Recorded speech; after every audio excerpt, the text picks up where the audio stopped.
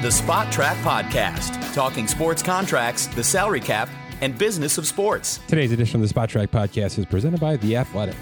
Sports fans, there's no better place to get breaking news, real-time commentary, and powerful stories than The Athletic, with NFL power rankings, player breakdowns, off-season tracking, gambling, fantasy, the works.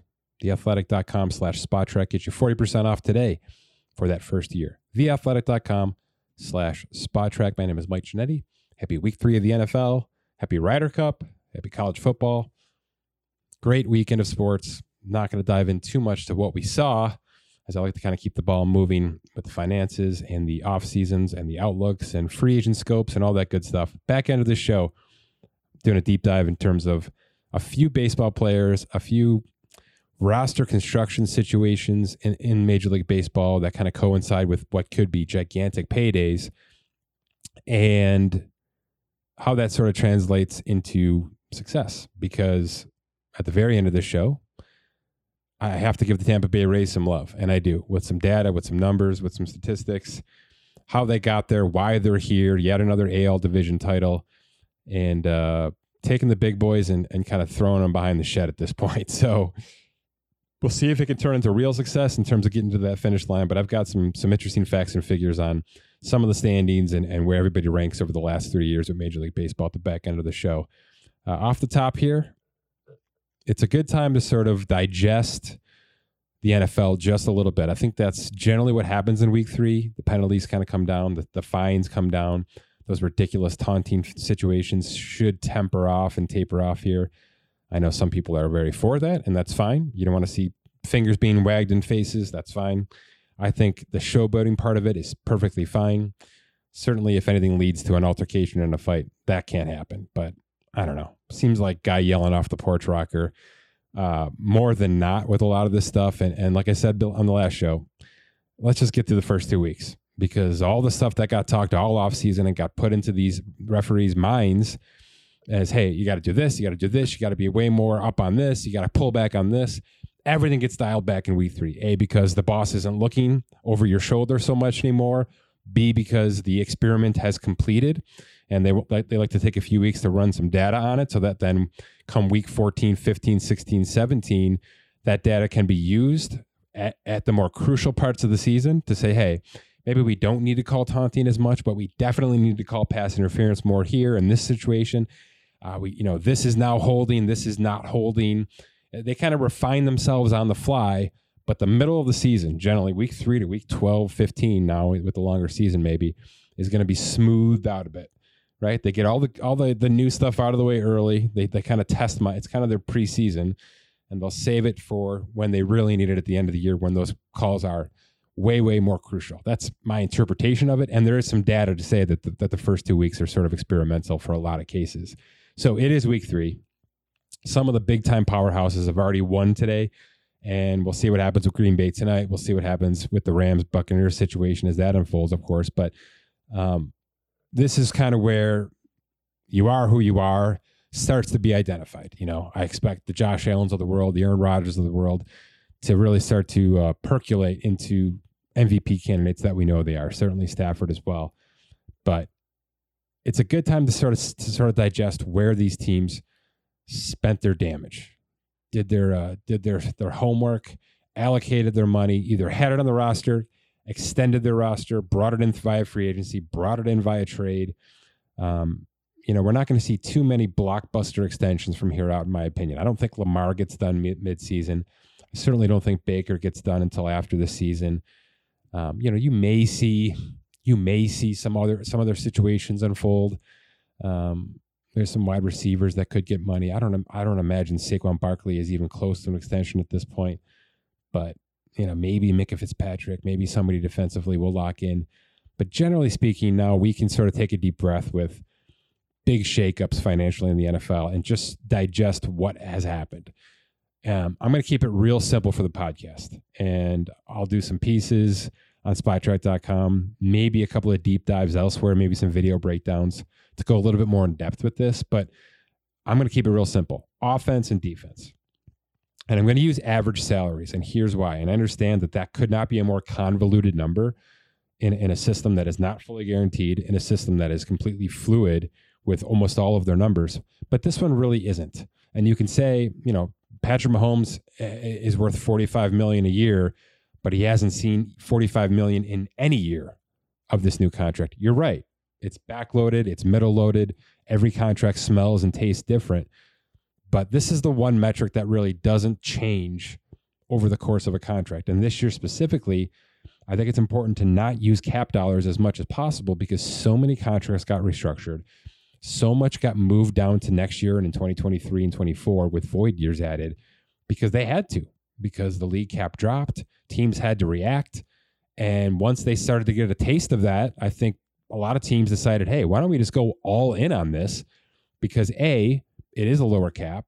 B, these guys aren't going anywhere anyway. And C, there's an $11 billion television contract coming where the salary cap is going to be much in our favor within 48 months, So they know that they can mortgage today or mortgage the future by helping themselves out today. It's kind of the perfect scenario to do that. So I'm trying to shy away from cap dollars as much as possible when I'm reporting, when I'm referencing, when I'm comparing, because everybody's sort of screwed themselves up this year purposefully. And that's kind of what happens when the NFL did what they did with the league cap, but that's not something I need to get into for the 77th time. So it's going to be AAV dollars. It's going to be combined average salaries of a team's offense, of a team's defense. And I'm going to go all in on this. I'm going to tell you everything. Guys on the IR, guys who are suspended, the whole works, the full roster for every team. I'm going to kind of lay out who's at the top, who's at the bottom, what kind of stands out with this, right? So for instance, let's talk offense, because what else matters in the NFL until January 1st? You probably wouldn't be surprised if I told you that the Tampa Bay Buccaneers have the highest combined average salaried offense in football. It's not because guys are on the dead cap. Let me put it that way. All right. They brought everybody back. We know that. All right. They re-up Brady. They re-up Chris Godwin on a franchise tag, which is high value. Gronk's back on a deal. Fournette's back on a deal. Much of that offensive line is paid. So it's not rocket science here. Right behind them, this one probably wouldn't surprise you either, although they did spend much of their offseason on the defense. But that Browns offense is second in the league right now and right behind Tampa Bay. So we're talking 142 to 141 with those top two. And Dallas is third at 140, right behind them. That is your clear and favorite top three. Okay? By almost 10 million, those three stand apart from the rest of the NFL in terms of offensive dollars. And I don't think that would surprise you. With the exception maybe of Cleveland, who hasn't yet paid their quarterback. Okay? So they're doing their damage everywhere else at a time where their quarterback is cheap. I can't argue that. And Brady costs a hell of a lot less than Dak Prescott does. So it's kind of the price you pay to build in certain directions. Cleveland and Tampa Bay have gone all in everywhere. Defensive line, secondary, offensive line, running backs, everywhere. Certainly at the wide receiver position for both either. They've got veterans. They've got Evans and Godwin. They've got Odell Beckham and Jarvis Landry. I mean, those are four high-paid wide receivers right there out of the gate. So none of that should surprise you. The Colts being fourth in offense probably surprises you. Okay? And the Colts being ahead of the Chiefs in this conversation probably surprises you. Except, remember that I told you that this is an all-in conversation. Okay? So it's everybody. It's guys on the roster. It's guys that they paid to not be on the roster. It's everybody. So think about that as a total situation. Yes, the Colts have been banged up. They've been adding players. They've acquired Eric Fisher. They also have Villanueva on that offensive line. They have really brought in some non-vet minimum players here. They've kind of added $5 to $10 million players throughout the entire summer, and it's added up. It's added up on that side of the ball, and quite frankly, on both sides of the ball. So there's your top five. It's Tampa Bay, Cleveland, Dallas, Indy, and Kansas City, with Buffalo right behind them at sixth. Doesn't surprise me there at all. Buffalo's similar to Cleveland in that they've got a very complete team, but now they've also paid the quarterback. Here's your bottom five, I guess I'll give you.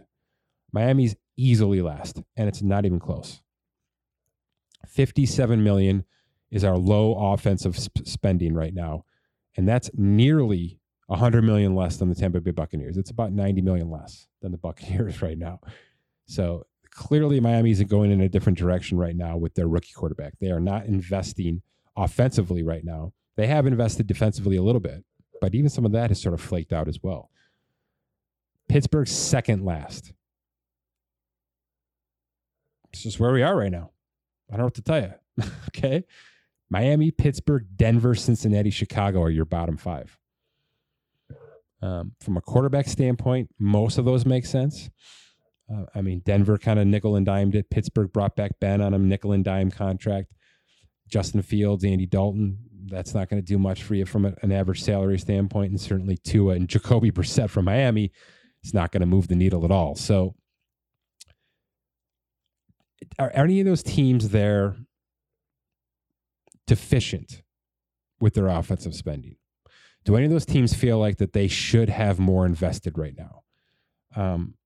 To me, there's two teams there. Miami and Pittsburgh, the bottom two. And you can certainly say Chicago from an offensive line standpoint, but I think we have to be a little bit sensitive with that situation because they went through the entire free agency period thinking Andy Dalton was going to be their quarterback because he was their quarterback. It was Andy Dalton and Nick Foles. And Justin Fields fell to them a month later. He just fell to them. Now they moved up to get him, but the opportunity to get him, I don't think they had any inkling that it was going to be there. So they changed course very quickly with this situation. And now Dalton hurt, Fields is in. It's a very rushed, I think, discombobulated situation from a team building standpoint for Chicago, which is too bad because people are probably going to lose jobs over this. Truly. It's going to be such an up and down, bounce around season that you're probably going to see people lose jobs for this.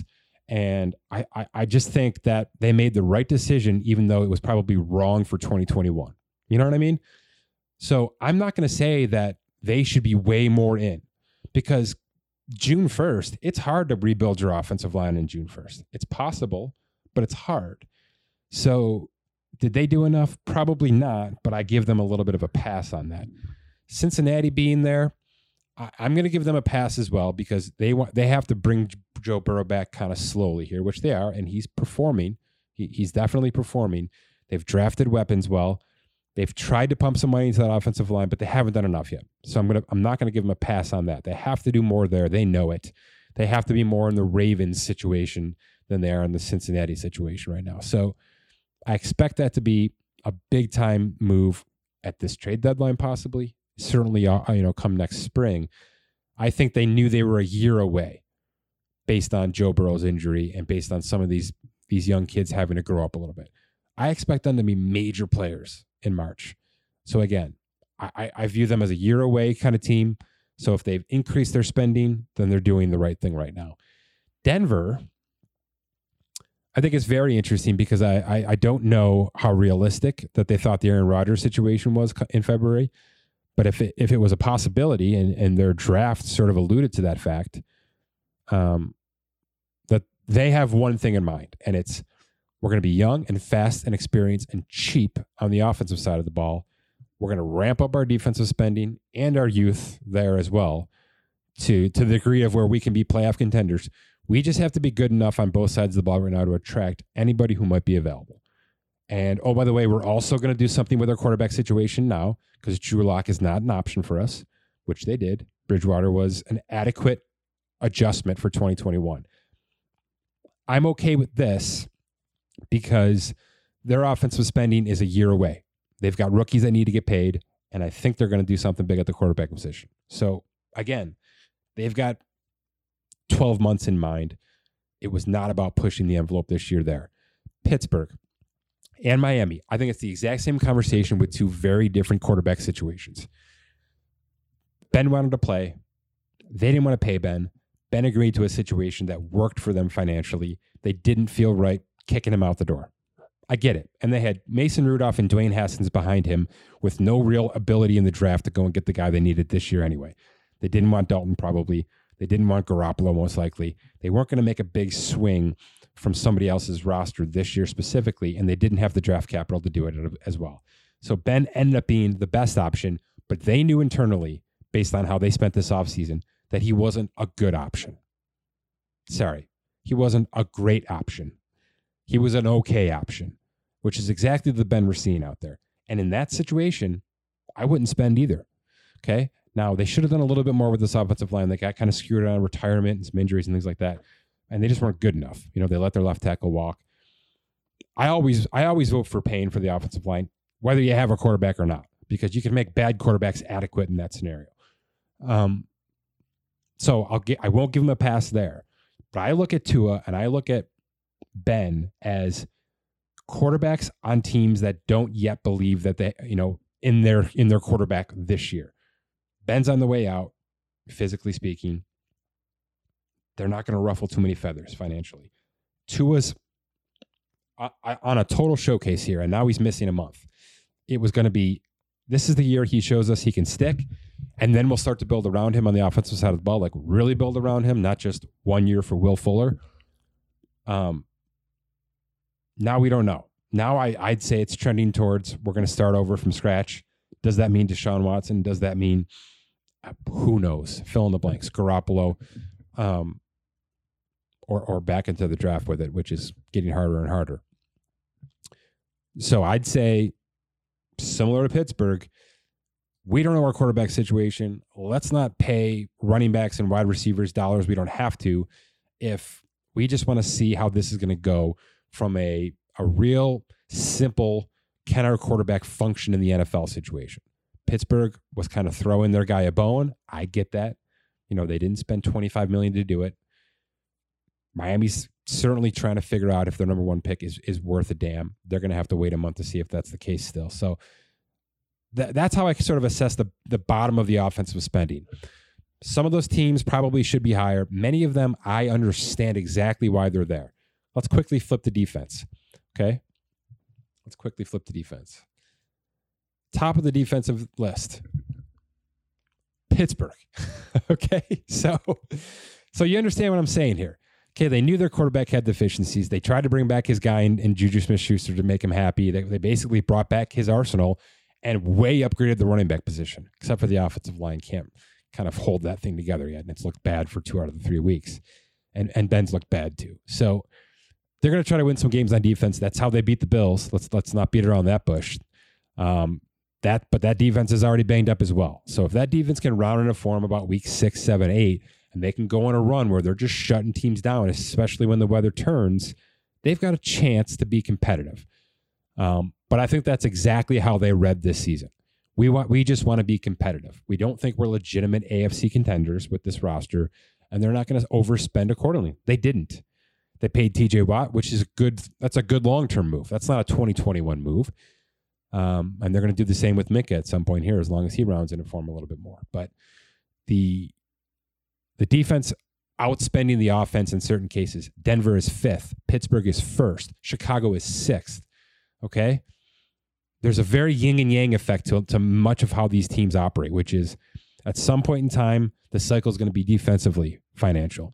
At some point in time, it's going to be offensively financial. And a lot of that has to do with the quarterback, and a lot of that has to do with trust in the quarterback. So right off the bat, we get two teams out of the way there. Buffalo is 2nd in defense.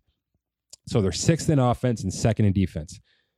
Totally complete team from a football standpoint and from a payroll standpoint. They are all in. The Bills have been all out for 2.5 decades here. So you can understand that a well-structured front office is about to say, we're done being the guy on the outside looking in. It's time for us to live up to expectations and to actually push this thing down and go. They've done it. They've done it almost in every regard with bringing players back. They have sprinkled in some new blood with Emmanuel Sanders and a couple of guys defensively. They're ready to win. And if teams like Kansas City continue to falter a little bit, they are legitimately going to be your AFC favorites come Thanksgiving if they stay on this track. So financially speaking and from a football standpoint, they are all in. Same goes for San Francisco. Okay, that's your third highest average paid defense in football right now. And, they're going to have a test with Green Bay. They're going to have plenty of tests on that NFC West. So easier said than done. And I don't think they're done spending. I think there's a mid-season move, whether it's a trade, whether it's something to continue to bolster that defense because, quite frankly, they can't stay healthy. So I get why they're there. They have to be able to shut down potent offenses in their division. It's probably money well spent. Whether or not it's the right pieces remains to be seen. And I'd say the exact same thing about Baltimore at 4. Now we know what's probably going to happen with Baltimore. They've edged out some ridiculous wins here to start the season. I don't know if it's sustainable, especially in their division, with Cleveland really playing well right now. But they're going to be competitive. Can the injuries, can they overcome all these injuries, especially on the defensive side of the ball? I just don't know. But injuries included, they have the 4th highest, most expensive defense in football. And I get that too, because Lamar's not paid yet. Denver's 5th, as I mentioned. The Bears are 6th. And your Patriots defense is 7th. A good defense. Very much we're paying the defense because we have a rookie quarterback scenario. All right? Bottom of the defense. The Panthers are dead last by $10 million.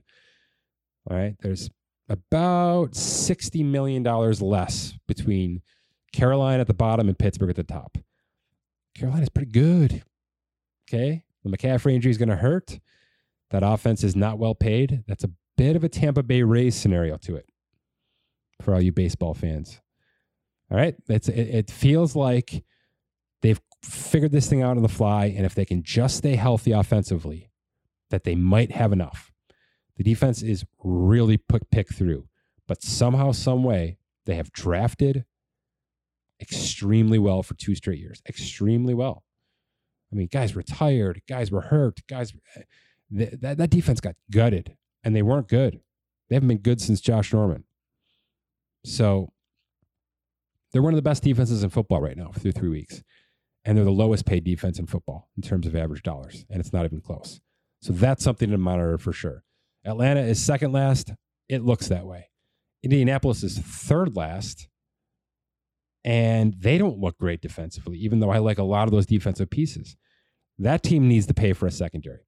And they need to do it tomorrow. Especially if Carson Wentz is going to play some decent ball. I don't know if he can.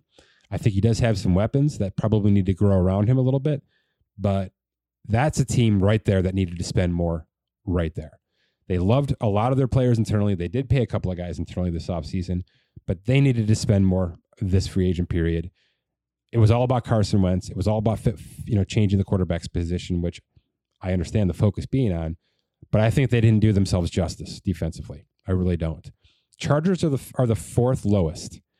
That's with Bosa's contract, right? And that's with a secondary that's got some contracts to it. So is that going to be something that comes to bite them? Is that a team that didn't do enough? Tennessee's 5th lowest. I think a lot of people would say the exact same about Tennessee. Did the Chargers, did the Titans, did the Colts do enough in the past 12 months to upgrade their defense to the point of where they can be in contention? My bet would be no. I think the numbers don't lie here. Generally, they don't. Generally, you have to be in the 20s. The 15 to 20 range is where you want to be with both of these lists to at least be relevant in the league. We just don't see Moneyball work with defense. We just don't.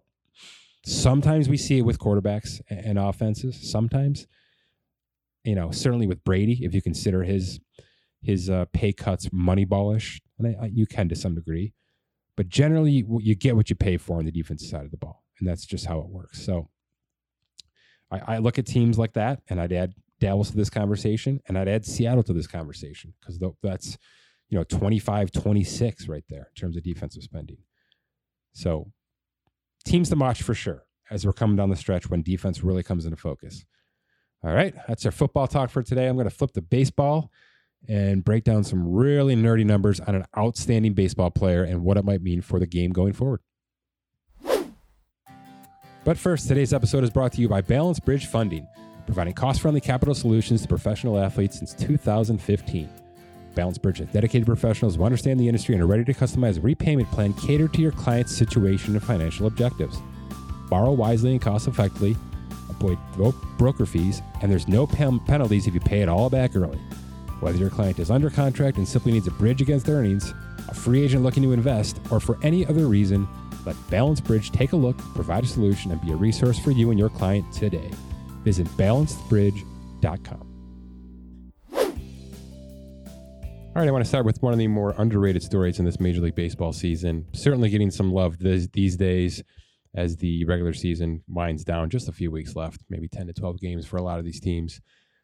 The Players team I'm about to speak about, not in contention, very much not in contention. So this is really their only storyline outside of what are they going to do in the offseason in terms of a rebuild or a break it down. I'm speaking of Juan Soto. I threw a tweet out last week. A remarkable tweet, even to me, somebody who's staring at these numbers constantly. It's a good time right now, and I've dug deep into the upcoming Major League Baseball free agents. I do have a piece out on Spotrac.com. We're going to be breaking that down on these podcasts over the next couple of weeks. Cousin Dan and I are probably going to go position by position and really go in depth on who's available, who's got options, who could be on the trade block in terms of that position. Just a really deep dive into what could be coming this winter with Major League Baseball lockout set aside at this point. But look, we got to talk Juan Soto here because it's fun. Again, the Nats are nowhere near contention, and they knew so at the trade deadline when they basically sold the farm. Max Scherzer out, Trey Turner out, Kyle Schwarber out, John Lester out. The list continues to go on. But this was it's the right time to be talking about Juan Soto. Here's why. He's 22 years old. He's the best hitter in baseball. I don't think he's the best player in baseball yet. I still think Mike Trout is the most complete player from a positional standpoint, from a defensive standpoint. And certainly what Ohtani has done this year, it makes him the focal point of 2021, regardless. But the numbers are nuts. They're absolutely nuts. And anybody who kind of grew up in the 80s and 90s era where batting average was the focus, where discipline was the focus, where hitting to all fields was sort of the option, a little more complete baseball time. This guy is the kingpin. I mean, this is what he's doing is so old school and is working. Now, they're not winning games, but either is Mike Trout's team, either Shohei Ohtani's team. So no need to go down that rabbit hole. But it's nuts. There's some advanced metrics out there that I'm going to get to here that just blow me away. I mean, here's the stat alone that I love. Since the end of the trade deadline, after the Nats sold off, he's hitting .378. His on base is .555. He's slugging almost .670. Outstanding. His OPS is 1.223. Which is insane. Insane for 3 months. He has an OPS of 1.253 in his last 40. Nobody's ever done this, ever, over that long of a span. Okay? I mean, Trout's been over 1.2 at times, but never to this degree, never at this length, and never while batting .380. Over his last 40 games, Juan Soto has a 1.253 OPS and a batting average of .386. That's 40 games. That's over a month. That's a month and a half's worth of games. All right? It's nuts. And he's on a bad team. And that hasn't been said enough when referencing these numbers in Soto on the Twitter sphere or in the blog posts. He's on a bad team. He's not being protected in that lineup. He's doing this all on his own. And honestly, he's doing this all on his own. Okay, because I've continued to pull data from a lot of different places here to sort of prepare myself for this conversation. The on base is nuts. Okay, .555 is nuts. The batting average is nuts, almost .380. But we need to go even deeper to understand this. He has 59 walks since the trade deadline. He is averaging more than a walk a game. Okay, that is the kind of guy, that's the kind of statistic right there where when even the best pitcher, a DeGrom, a Kershaw, a Buehler, a Garrett Cole, when they're facing this guy, it's advantage batter. And I don't know that there's very many players out there that you can say that on a consistent basis. This guy is not going to go for your junk. He's not going to go for your cheese. And his numbers, his statistics, when you drive him inside, when you try to pin him inside and saw off his bat, they're even better. He knows you want to go there, and he's ready for it. That's where he does most of his damage. The walks are insane. 59 walks since the trade deadline. This is the spray chart that blew me out of the way. And I will certainly be tweeting this on the heels of this conversation. There's a spray chart out there from Baseball Savant, which is now part of MLB.com stats. And it basically shows the entire season.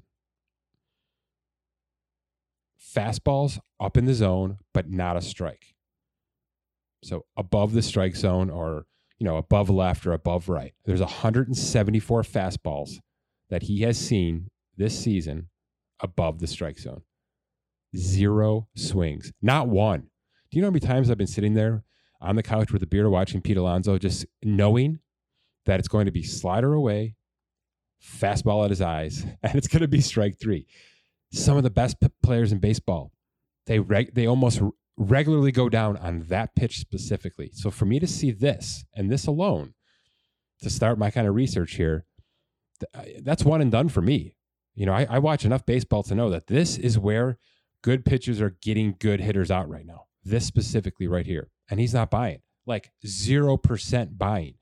And if you bring that pitch down into the strike zone and it's at the top of the strike zone, okay, Mike Trout struck out 19 times on the high strike in just 36 games this year. And now certainly he's missed half the season. In 36 games total, Mike Trout struck out on a high strike 19 times. In 150 games for Juan Soto has struck out 32 times on that pitch. A strike, but a high strike. In other words, he's following off, he's getting enough of it, he's putting it into play. These are insane numbers. If you remember the beginning of this baseball season, and I believe we had probably a pod and a half specifically on the disadvantage that batters had this year for whatever reason. They de-juiced the ball, the funny stuff coming from the belts and coming from under the hats. Remember, it's been a long baseball season kind of geared towards pitchers, right? And the hitters had such a disadvantage. So bring all that into this conversation, because for the first 2 to 3 months, that's all we were talking about is nobody can hit the goddamn ball because pitchers are cheating, the ball isn't juiced, the weather's terrible, whatever the hell you wanted to say about it, nobody was hitting. And I'm not here to say that, he's breaking records for doubles or home runs or any of that. He's not. Sal Perez is breaking catcher records, Bryce Harper's breaking streak records, and neither of those guys are winning MVPs. So there's a lot of decent talent out there. There's a lot of good storylines, but the consistency and the discipline for this kid specifically is nuts. Okay. If it's a strike in 2021, Juan Soto has a contact rate of 91%. 91% on a strike. That's nuts. Okay. It's nuts. He's that good. He's been this good. He's been in a division that I've watched quite a bit, obviously being a Mets fan. So I have seen him progress into this, and he was a bit of a free swinger to start. Not much. He was impressive even to start out of the gate. But now 3 years in or so, it's extremely impressive. And he's 22 years old. He's 22. So this brings me to the whole conversation I had with my tweet Friday, which was, all right, we're a numbers shop, and the algorithm that I use to project is heavily numbers based. Part of it is age. A lot of it is stats. And some of it is just the eye test. Some of it is just the variance of who does this guy look like on a daily basis? Is he Giancarlo Stanton? No. Is he more Bryce Harper? Yes. Right? Is he Aaron Judge? No. Is he Anthony Rendon? Yes, his old teammate. So, we use a little math to figure out those comparables, but also it's just me sort of understanding the game and understanding his game specifically. So stats are a huge part of it. His age is a huge part of it. You put those two things together after what I just broke down for you, it's going to be an astronomical number. So I was excited now that this season has sort of matured to a point where I'm able to use these statistics, so 2020 stats, 2021 stats to date. This is what we get for Juan Soto's contract projection. 15 years, $503 million. It's the first time in the history of Spot Track that I've run an algorithm for a projection, and I've been spit back a $500 million plus projection. It's never happened. in my head, as the numbers were being crunched in front of my face, I kind of knew this was coming. I didn't know if it would get over 500, but I thought we'd be approaching it because, look, Trout's in part of that compo. It's part of the variable here, system here. Well, Trout's contract is only $426 million, which I realize I said only $426 million.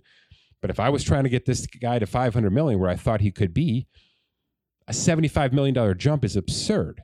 If I go to put the top quarterback in, if I go to put Kyler Murray in up against Mahomes, Allen, Goff, Wentz, so some of the bigger quarterback contracts of late, if I get to 45.1, he's doing something right.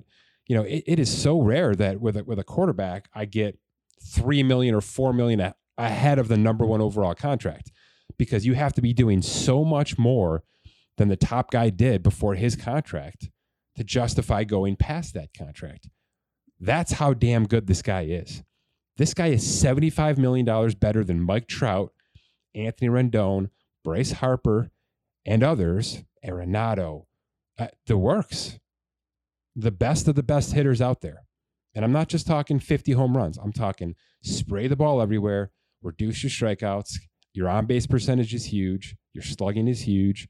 When those things all combine together, you get a complete hitter. I knew that's where this guy was going to be, but I didn't know what kind of separation he could get. Well, that's the answer. $75 million plus ahead of Mike Trout for his second contract. That was not Mike Trout's first contract. That was his second contract. This is going to be Juan Soto's first contract. Okay? So let's talk about this a little bit. He's a Boras client. Generally, the Boras clients have gone to free agency. He's got 3 years left before that happens. We don't know what's going to happen with baseball this offseason. The CBA is expiring in just weeks here. We don't know what's going to happen with, the new construct of that CBA. Will the whole team control situation change? Will arbitration be gone? It's possible that we come out of this thing and Juan Soto is eligible for free agency because he's got arbitration 2, 3, and 4 left in front of him here. Now, that's a big swing. I wouldn't imagine it's realistic that things change that drastically, but it could be reduced. Maybe it's a 5 years or down to a 4 year of control, similar to what basketball and football have in terms of their rookie wages.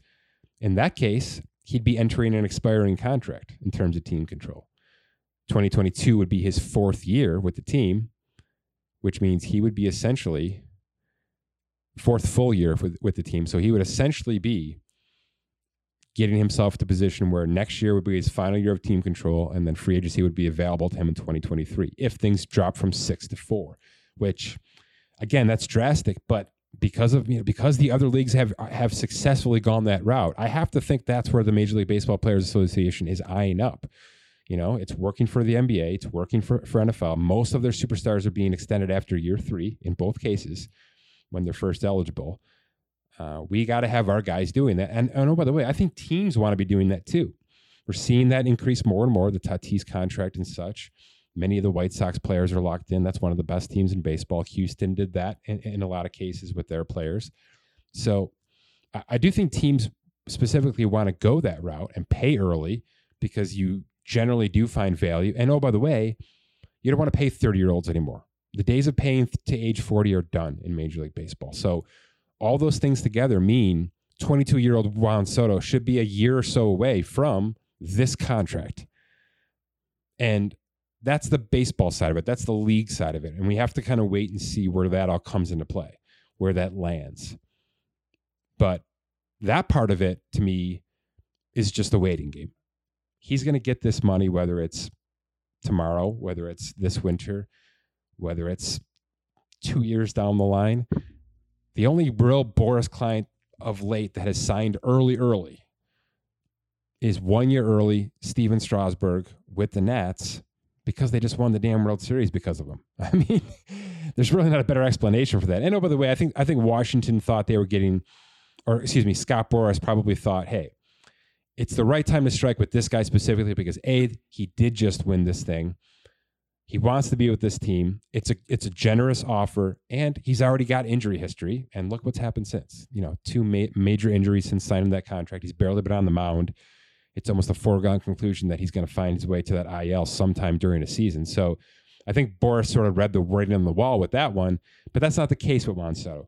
He has all the control, Scott Boras, on this one, all of it. If he wants to do it right now, if there's a $500 million contract on the table right now, and Juan Soto says, good enough for me, let's do this, I think he takes it, because you take your 8% of that and put it at the bank. But he likes to wait. He likes to strike at the right time. He likes to know he has the right control, and I give him all the credit in the world for that. I do. He's playing an old school game. I don't think he would do well with some of these other superstars who are young, and really kind of finding their legs right now, because there's a lot of those guys out there that have other financial situations involved, that have family situations, family history situations where big time money is important right now. There's a lot of that out there. And there's a lot of agents that are privy to that and can empathize with that and say, look, if you might be worth 300 at your free agent point, but they're giving us 240 right now. Christian Yelich, it seems like he's done 2 of those contracts. Let's just kind of keep this thing rolling, shorter, sweeter, but kind of impactful. And maybe we'll bounce around a little bit more in this thing. I don't know where this lands for Juan Soto. What I do know is it's going to be his decision, because the Nationals just sold the farm. And I'm not going to say they're going to be terrible, but they've been terrible since the deadline. And I don't think Max Scherzer's walking back in that door, nor would they pay him to walk back in that door in this current situation. Now, they did get a decent haul for the Trey Turner-Max Scherzer trade, so there's some building blocks there.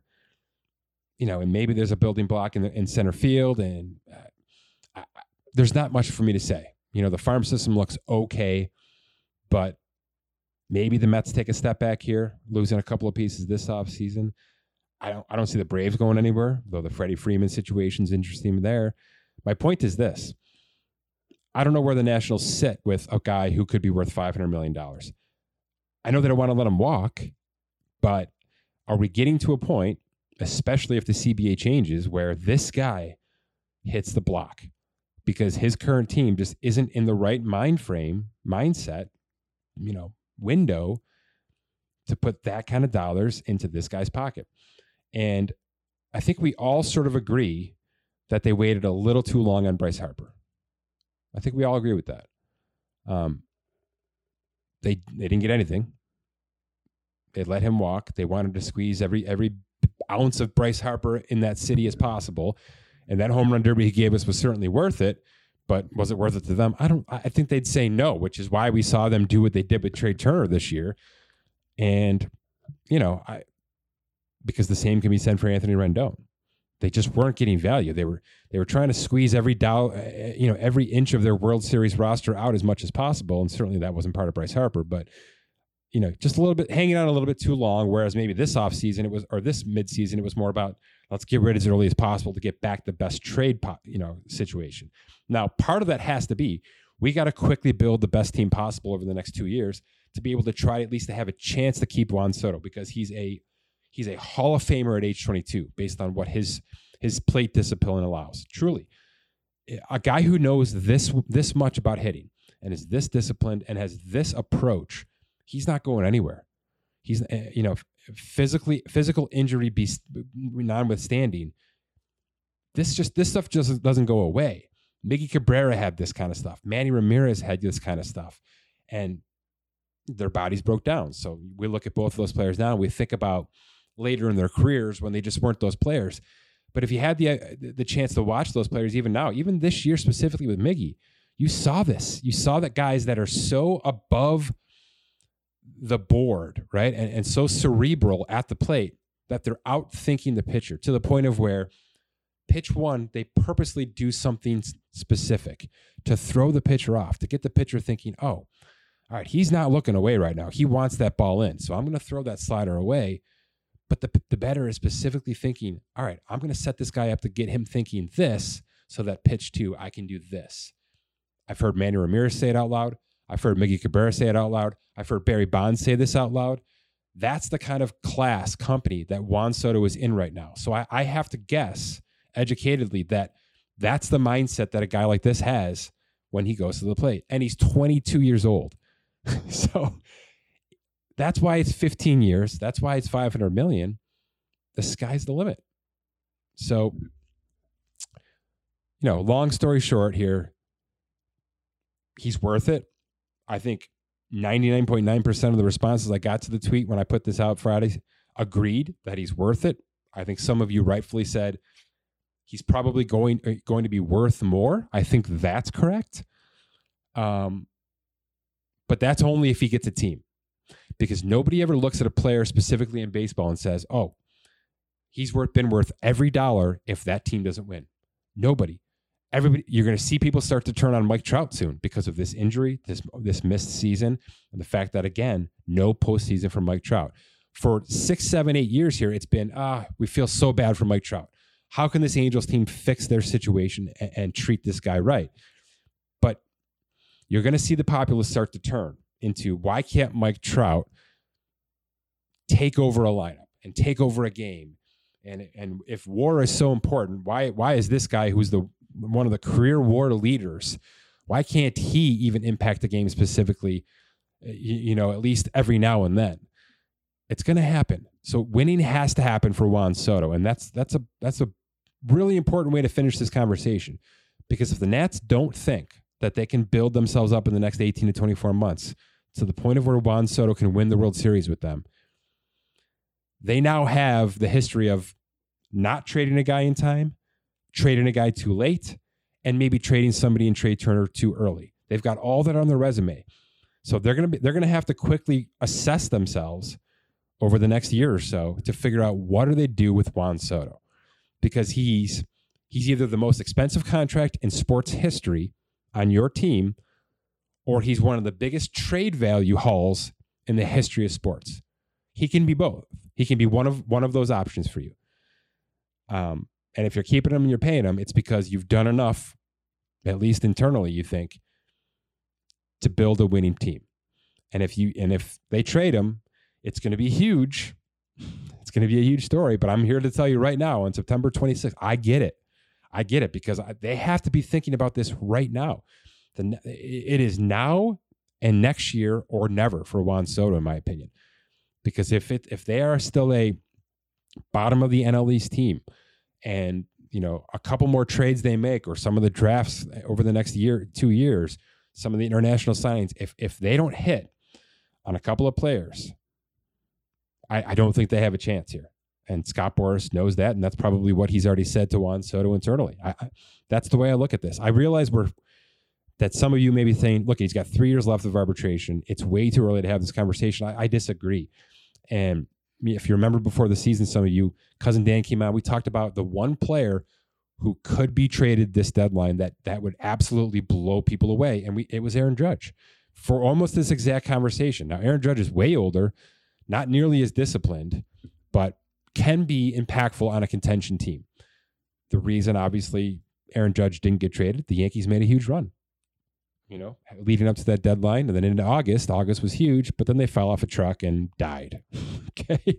So, did they make the wrong decision? He'll now be heading into the final year of arbitration at age 30 in 2022, which means this: if they don't trade him this winter, and I assume they won't at this point, he'll be heading into July with 3 months left on his contract. You just don't get any trade value for that. You don't. You'll get maybe at best a B prospect at best, but you're probably getting 2 C's from Team X. And I just don't think, I think it's fine if you've got enough in the tank to replenish. If your farm system is in the situation where, look, we got a guy here, we got a guy here, we got a guy here, not too worried about getting a maximum value for this player because we think we can build from within on that. If that's your mindset, go with it. But I don't think many teams are in that position to replace an Aaron Judge, to replace, certainly you're not replacing a Juan Soto, but to replace a starting pitcher even. So I do think it's very important for some of these teams and some of these teams with superstars to be thinking 2-3 years out. And, as fans or as fantasy players or just as casual, armchair GM geeks, this is the kind of stuff that I really look for. I'm not so much reading into upcoming free agents, even though I did spend a great deal of time on that. I'm looking for 2 years out, and in this case, 3 years out free agents, where some of the bigger situations could really be unfolding right now. And I think that's where Juan Soto is, because the Nats just sold the farm, because his production has now got to this point, right? It's a team that just ripped down, and a player on that team who has built all the way up to literally, I'm going to be making the most money in the history of sports whenever that time comes. It couldn't be a bigger set of extremes in one organization right now. And it's fascinating. And it's something I think we're going to have to monitor until something gives over the next 3 years. And like I said, I don't expect Scott Boras to give in early unless all of these questions have been answered, unless there's maybe one more trade or one more key piece that is brought into this roster to protect his lineup, to add to that rotation, which needs help, to, like I said, get them into a situation where they should be competing for the division and should be locks to at least make the postseason. Because if that's not the case, I don't know how this guy stays. I just don't. All right, smooth transition. Speaking of contenders, the Tampa Bay Rays won yet another AL East division title. I got to get to this. I know you're probably sick of it, but I'm going to throw some numbers out because I just want to be speaking about this every year. I really do. It's impressive. And I don't know if it's good for baseball. I don't know if it's good for sports, but it's here right now. So we have to react to it. Maybe this kind of T-billing will change in baseball over the next decade or so after whatever happens with the CBA is hammered out. But I do think that the Rays strike a bit of immediate pose to me. So, yes, they trade players like Blake Snell. Yes, they don't like to spend more than $10 million on a player. But at the same time, it's not like they sit on their hands and just hope that everything they've done within scouting and drafting and some international signings just magically mixes together into a pot and makes the best soup in the history of the world, which is how I feel Baltimore certainly has operated over the last few years. And I guess Texas kind of feels that way to me too. Miami to a degree, but even Miami has been transactional a little bit.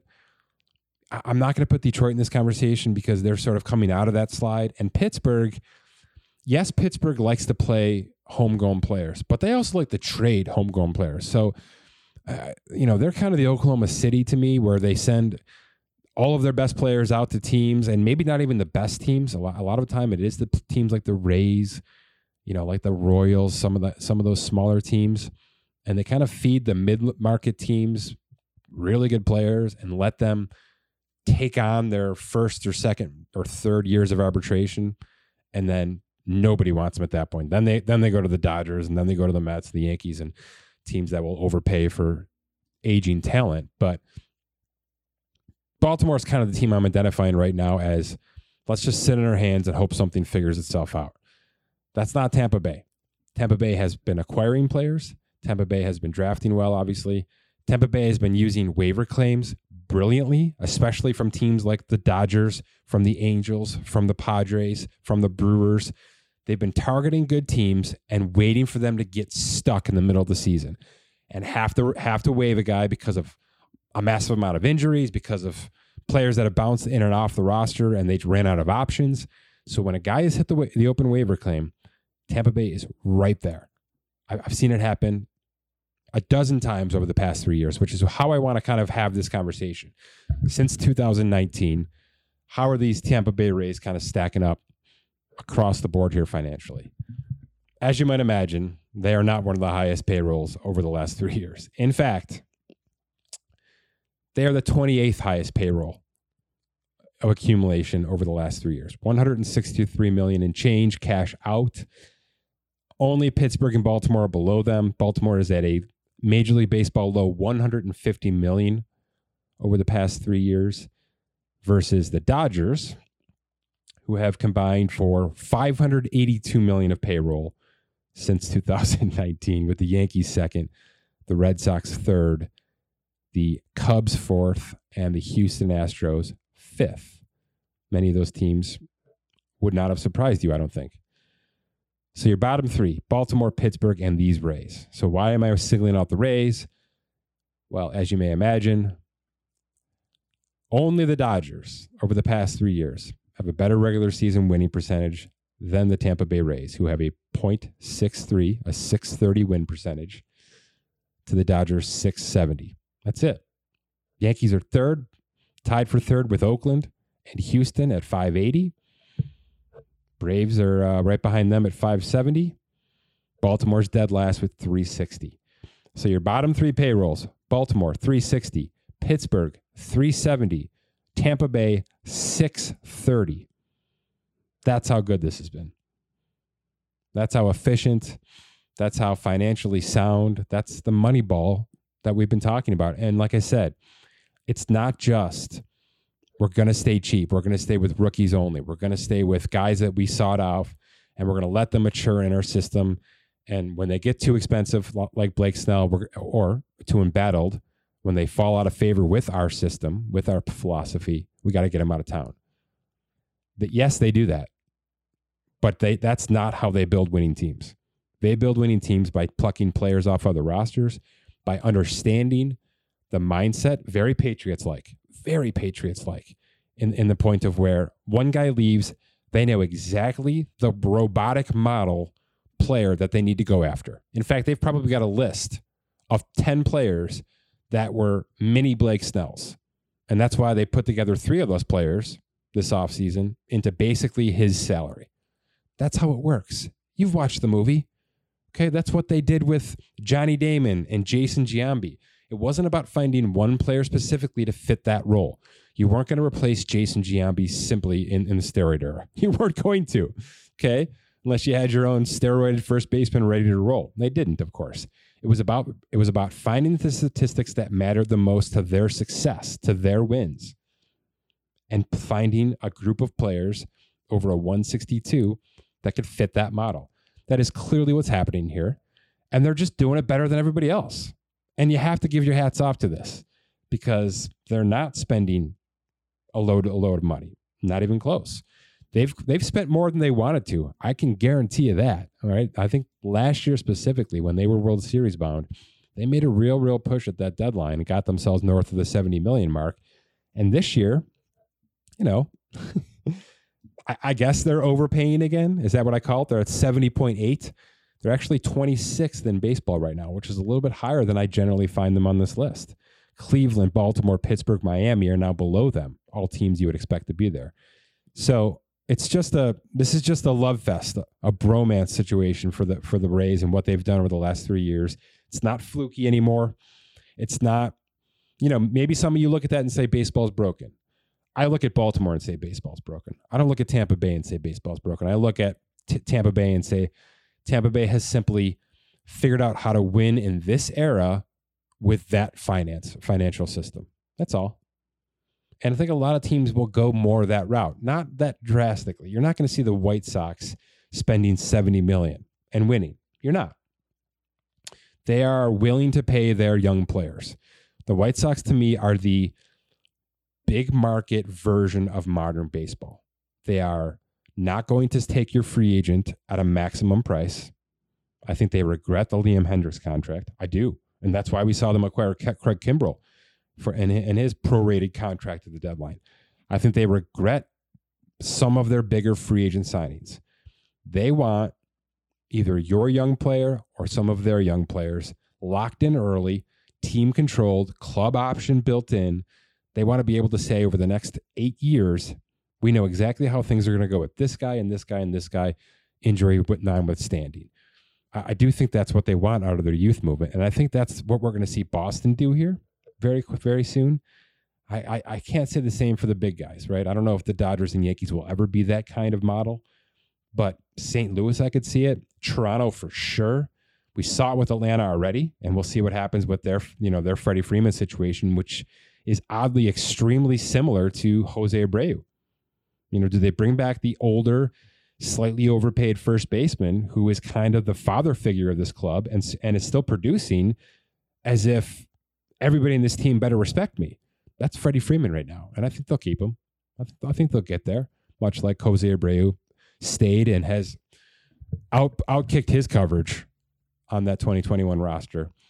But I do think we'll see this become the model, the White Sox. Not so much the Rays, because I think it's extremely difficult to have $70 million into 28, 29, 30 players and so meticulously have selected those players for certain roles, have them stay healthy for an entire year, and then produce at this level. Like I said, .620 winning percentage this year, .630 over the last three, second only to the Dodgers, even though their payroll is 28th in the league over that span. It's incredible.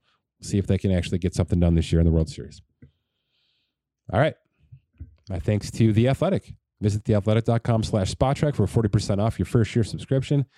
And of course, Balanced Bridge Funding. Check out balancedbridge.com today. Get yourself started on building that bridge against future guaranteed dollars. For Scott Allen, my name is Mike Giannetti. Thanks for listening to this edition of the Spot Track Podcast.